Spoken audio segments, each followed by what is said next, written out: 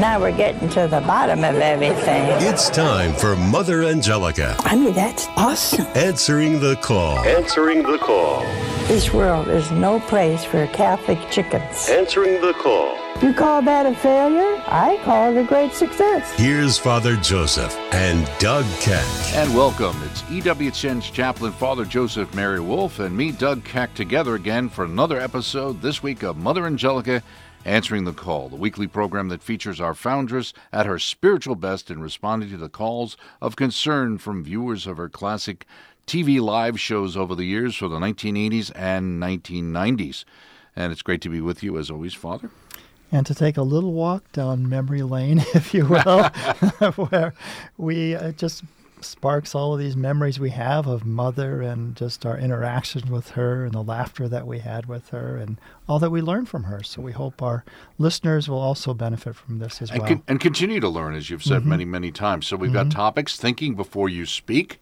That was something we learned here. The wonder of the present moment, something Mother always talked about. Help Jesus save the world. Yes, we can do that. And now the first one, now that's faith. Yes, there's a saying I like, tell me how you suffer and I'll tell you who you are. So we all have suffering in our life. It's a part of our human condition, right? But how we suffer reveals faith to people. That's one of the ways that we can reveal our faith, our hope, our trust in God, is that when we have suffering, we all do, that we manifest that I trust the Lord.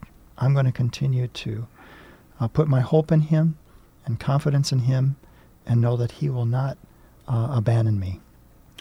Absolutely, and I think as Mother makes a point here, and you who've been involved with Lourdes and done some programs on them with Father John Paul, in fact, that idea that many times you're talking about the healing of a soul and not necessarily the healing of the body. Right, and I love the saying they have at Lourdes that everyone receives a healing of the heart, and some receive a healing of the body too, but it's for the sake of faith, either their own or others around them, and so that's the most important healing, right? Because that's the one that endures to eternity. Right, and if all you had to do, quite honestly, was pray to be healed, it wouldn't be a miracle anymore. That's right, that's right. So God always has our good in mind, and sometimes a healing isn't good for us. I think there was a blind man once that approached Padre Pio, and he said that he would lose his soul if he had received his sight. And so this man came to understand that this was a trial, but it was only to draw him closer to the heart of God and so that he might not lose his soul. And I know Mother always was concerned, quite honestly, about the fact that when she did suffer, she felt the closest to our Lord, and that to not have that at one level was a threat to her own spirituality, right? Yeah, and she always thought God was up to something for the good of souls when she had a particular suffering. Well, now that's faith. That's what Mother says. We have another call. Hello? Hello. Where are you from? I'm from San Antonio. Good. What is your question? Mother Angelica, that was a good speech. I needed that. Listen, I wanted to ask you about, I'm a very ill person. Well, I slipped into a diabetic coma, and I came through this okay. But I've been very, very ill, and I was wanting to know what you thought about a miracle in my life. Because the doctors have given up, and, they don't think I'm ever going to get well. Well, I'm going to say this. I'll just say it. That's the only way to say it, is to say it, isn't it? Huh? I believe in miracles because we have them here all the time. I've had them myself. I think it's sometimes dangerous to tell somebody they're going to be healed or are healed. But I feel that after that healing or whatever it was, that you still have this sickness, I would feel that there's another kind of healing the Lord wanted you to have. The healing of soul. And maybe not only your soul. Maybe the souls of priests, religious, bishops, lay people, children, those suffering in Croatia, the cold, the street people, the lepers. Maybe that's the kind of healing. Maybe you're a healer instead of one to be healed. Maybe your pain and your suffering is healing a lot of people's souls. So one day you'll all be to heaven in His kingdom and your kingdom. So it's very difficult, I think, for anyone who says you're healed to know what kind and who is healed. Are you the healer of souls? Or were you to be healed? Apparently, you weren't to be healed. But I think it's very possible that you are a healer of souls. It doesn't indicate a lack of faith on your part. I don't believe, one time I went to a convention, and there was about 4,000 people there, and I gave up and gave a talk, and I got a standing ovation, and it was wonderful, I thought, oh, thank you, Jesus. And this woman came up to me in the back of the stage, and she was crying, and, oh, Mother, she said, you'll never know what happened to me tonight, and I was feeling kind of good, I thought, oh, gee, she must have liked the talk. The Lord knows how to take care of you. Because I said, oh, I'm glad you liked the talk. And she said, I didn't even hear it. See what the Lord does to you sometimes? Just when you think you did something right, He'd go.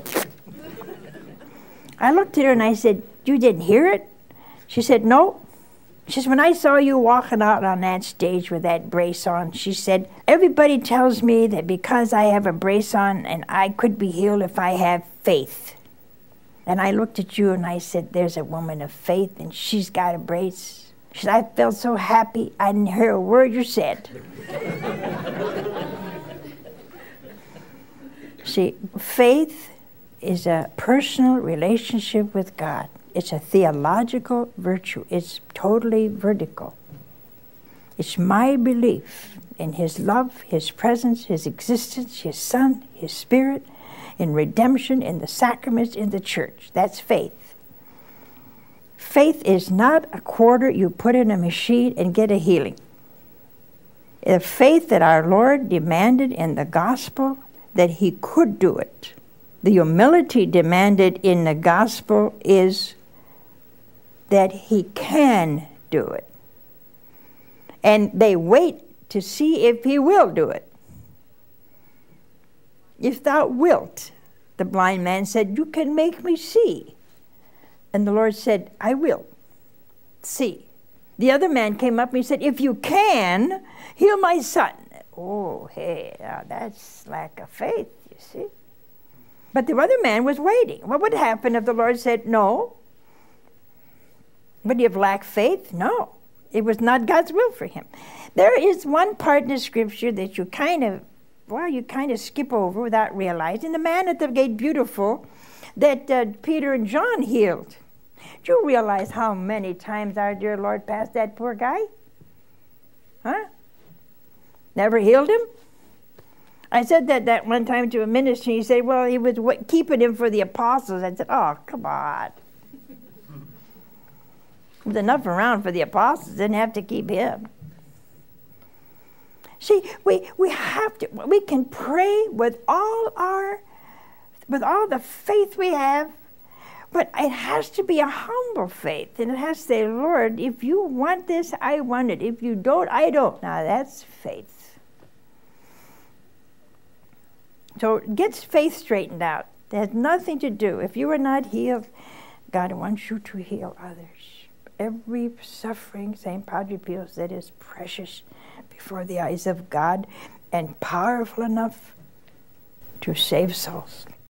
And up next, a topic we could all use some instruction on, thinking before you speak, right, Father? Yes. So, recently I was visiting someone in the hospital who had just had a very, very serious surgery.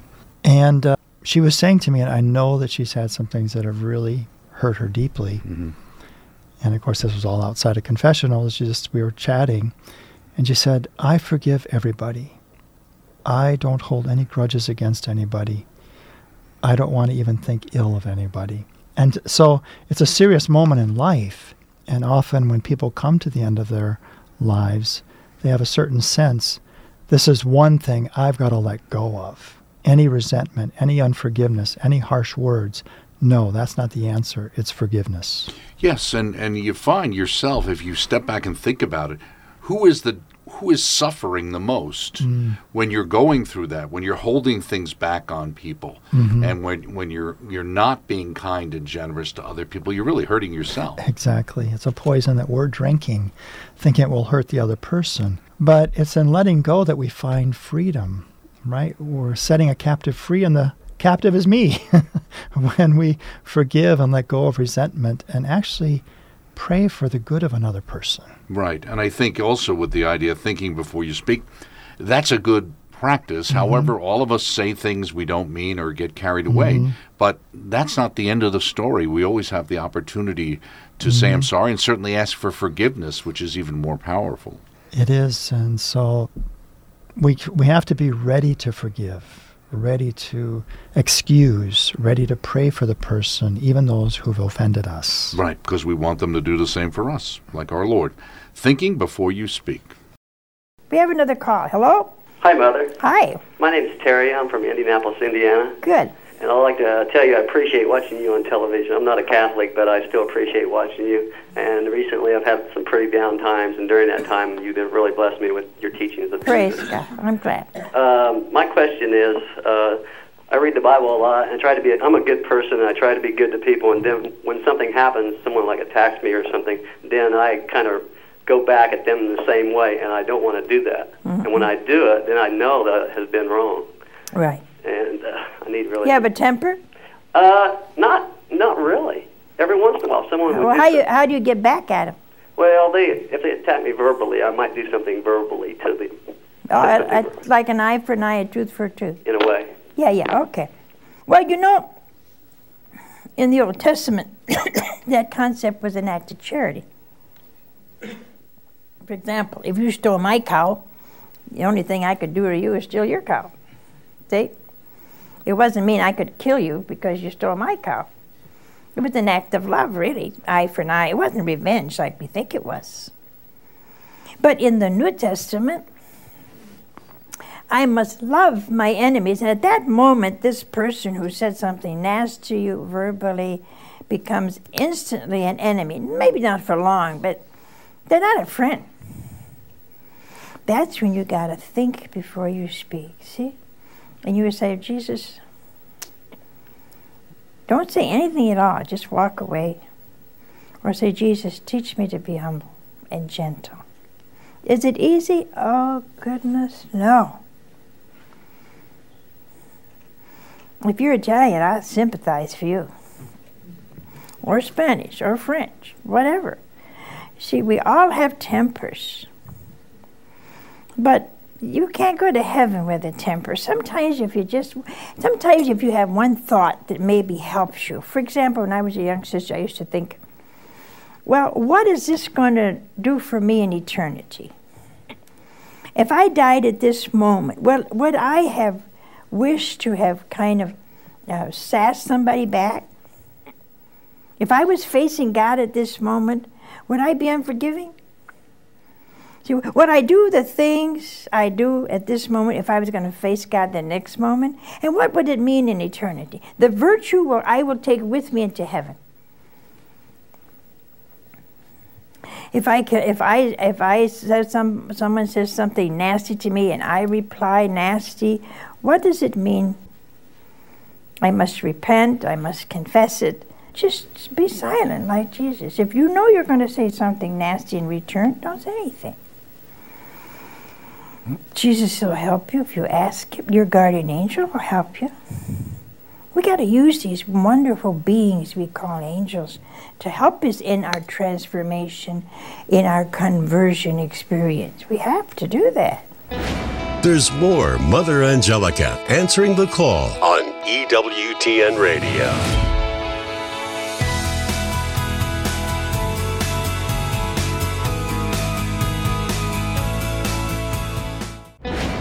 Let's return to Mother Angelica answering the call with Father Joseph and Doug Kecht on EWTN Radio. And we are back with part 2 of this week's edition of Mother Angelica Answering the Call. We thank you for staying with us. Doug Keck along with Father Joseph Mary Wolf. Up next, question about the wonder of the present moment, something very popular in Mother's own teachings. Yeah, and this is the first time I heard her phrase it this way, wonder, a wonder at the present moment. So here we are. We're making a radio show, and God is present. And he's going to use us in some way, in his own mysterious way. So we put it out there, and we ask God to use it however he will. So there's a wonder, in God's presence, his providence, what is he up to, his charity. And this is my opportunity and your opportunity, those who are hearing us, their opportunity as well, to love God more, to love others, and to turn away from anything that we're clinging to that's sinful. And I guess in the call itself, when Mother talks about getting upset or people getting worried, it does have to do with the fact that we get caught up in either the regret over what's happened or the fear of what's about to happen, right? Right. So there's a real freedom in just living in the providence of the present moment. And patience, and this is what the caller's asking about, right. It's a willingness to endure what needs to be endured for the sake of the good. So I can endure it. Why? Because it's for a greater good than just my own comfort, my own will to be accomplished. No, it's for something greater than myself. It's interesting because Mother talks about the idea that when she's tired, she's more patient. And to me, I was the exact opposite. I would say that the more tired I am, the less patient I tend to be. I don't know about you. I remember Father Angela saying, it's not that I've had less anger, it's I don't have the energy to implement it. There you go. So I think that's what Mother was saying there. Very good. The wonder of the present moment. We have another call. Hello? Yeah, Mother Angelica. Yes. I apologize for me being a little bit nervous. That's okay. But you don't need to be nervous with me. No, it's the audience. Anyway, I think in today's society you're a precious commodity. Thank you. I feel you have the Holy Spirit within you. And my question would be if you can elaborate on patience, the word patience being a virtue. And thank you. Well, I'm kind of the wrong person to ask about that question. I've had a time with it all my life, One time when I was a young sister, I said to the Lord, got up early in the morning, to pray. And I said, Lord, come hell or high water, today I'm going to be patient. And by 9 o'clock came hell and high water. And I wasn't patient. How do you acquire patience? Well, I'm entering the glorious 70s pretty soon. I'm looking forward to it. I think the best way that I've tried my hardest. My sisters say I'm patient. Well, most of the time. I think the best way is to have that confidence that whatever is happening at this moment is in this moment, not the last or the next. This moment is the will of God. That's helped me a lot. Because if you're waiting for a red light, isn't that what makes you impatient? The waiting. Now, isn't that the dumbest thing? What are you going to do? You're stuck. Why get mad? Somebody sees the green light before you do and toots their horn. Well, why didn't you watch it? Why get angry? Get your mind on what you're supposed to do. You're in a doctor's office, you wait. Why get angry? Isn't that why you went?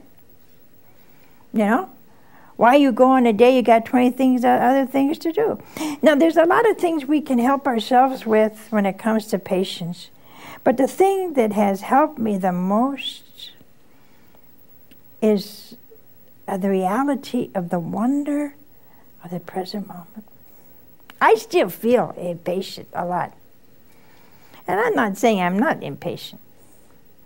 But I don't think I am as impatient as I was when I was younger. Maybe I'm too tired to be impatient. Did you ever say that? Did you ever notice when you're real tired, you're very patient? But I don't think we had to depend on being tired to be patient.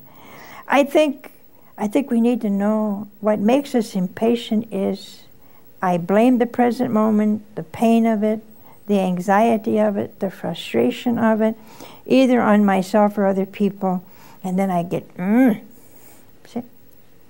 That's usually the reason. And so I think if we say, well, it is the will of God. See, I wanted to do something today and I couldn't do it. Well, it was the will of God. That's all. If you know that. And when I was so impatient as a young sister, I used to get mad when my superior would tell me, it's okay, this is the will of God. I'd say, if she tells me that once more, I'm going to spit. And one day I said to myself, that's not right. You know, you're a spouse of Christ. You can't get mad at the will of God. Who do you think you are? I always talk to myself. I get the best answers that way. And she agrees with me, see? Anyway, so I went to the Lord one night, 11 o'clock. I said to him, Lord, I just have a hard time when somebody says this is your will. And he said to me as loud and as clear as I heard your voice. He said, then think of it as my love for you. I said, oh, now that's better. But he tricked me, you see. You gotta watch him. His will and his love are the same.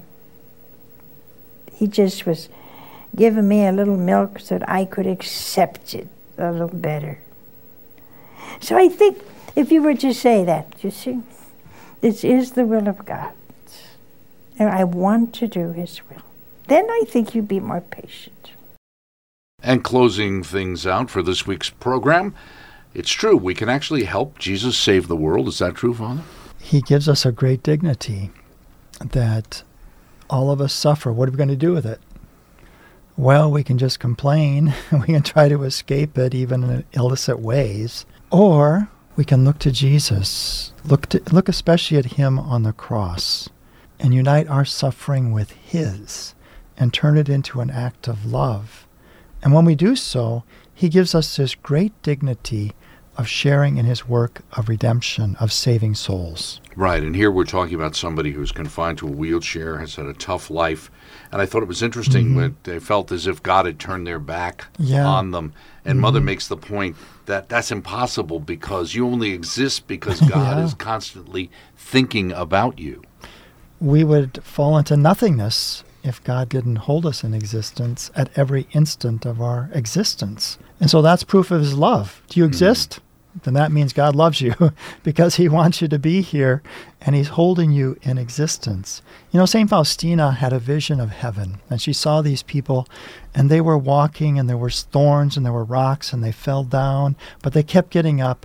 And when they got to the door of heaven, or the entrance of heaven, they immediately completely forgot all the sufferings they had been through. Right, as Mother says, you've got to run through the halls of heaven. Help Jesus save the world. We have another call. Hello? Hello, Mother? Yeah. I'm calling from Asheville, Pennsylvania. Yeah, okay. And my name is Donald. Okay. Donald Ford. And I would like you to pray for my 89-year-old mother who's in the hospital right now in very bad shape. And I also would like to ask you a question. Yeah. I pray the rosary every day, and sometimes more than once a day. And I sometimes feel I'm on a wheelchair all my life, and I sometimes feel that God has abandoned me or turned his back on me. Yeah. And I because I'm a handicapped and had a lot of things wrong with me, I was wondering if there is such a thing that God would turn his back on you or could turn his back on you and forget you. Oh, he couldn't do that. You see, you even exist because his thought of you is so constant. God has to think of you constantly for even you to live to 52 years, and that's what you are, 52 years. Do you realize what's going to happen when you die? That's what you got to think about. Not death itself, but what's going to happen when you see. You know what's going to happen? You're going to run through the halls of heaven like nobody else ever has. You're going to see things nobody has seen because you can't go very far. You're going to understand God in a way others will not understand because they've always been free and you're so hampered. You're going to be loved by God in a special way that others won't be loved like that because you've had to struggle with faith. You're going to be loved in a very special way by God because you've suffered so much. And now in this time when your mother's ill and you're alone in a wheelchair, what a wondrous opportunity to say, Lord, I'm helpless, but I trust in your love for me. Has he turned his back? Oh, no. No. All of us that are handicapped in some way or other must always realize. St. Paul said this is a wicked generation, and your prayers, your life, your suffering must redeem it. Help Jesus save the world. You have a great mission. Don't miss it. You have a great calling. Don't miss it. Put your hand in his. He also was bound to a cross. And all his life he couldn't really do all the things he wanted to do. So much so that he had to tell those he healed not to tell anybody. And when they would, he'd have to go out in the desert to get away from his enemies, you see. He too was bound. So rejoice tonight. And we'll pray for your mother. For more about Mother Angelica and to listen to her shows, go to EWTN.com. See you next time on Mother Angelica, Answering the Call, only on EWTN Radio.